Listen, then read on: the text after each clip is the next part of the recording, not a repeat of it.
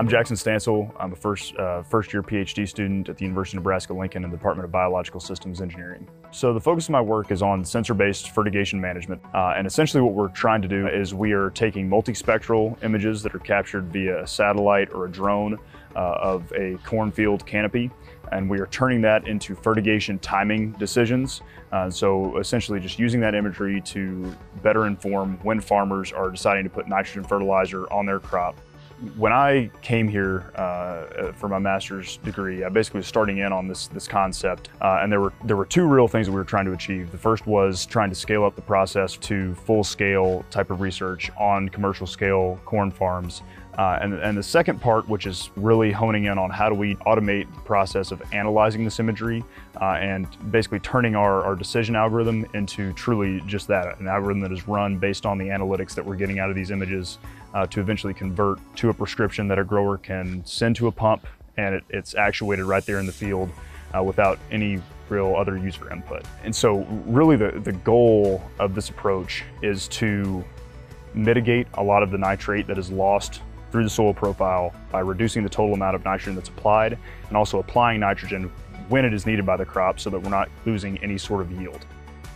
What I love about what I do is I'm able to help develop the technologies that are going to help farmers be more sustainable and kind of pursue those goals that they already have for themselves.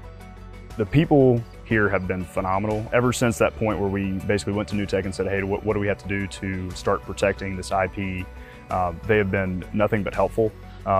They've been extremely responsive, almost to the point that they're the ones, reminding me of certain deadlines that are upcoming. They're almost thinking about it more than I am, which is extremely helpful being a student and also trying to work on the commercialization aspect. They've provided ample opportunities for us to network with potentially beneficial groups around the state.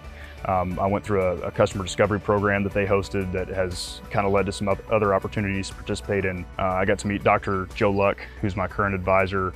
Laura Thompson has been a great mentor to me, and Dr. Jim Sheppers, who is an emeritus faculty member in agronomy. They've all been really instrumental in me being here. I'd really like to thank a lot of the members of my team.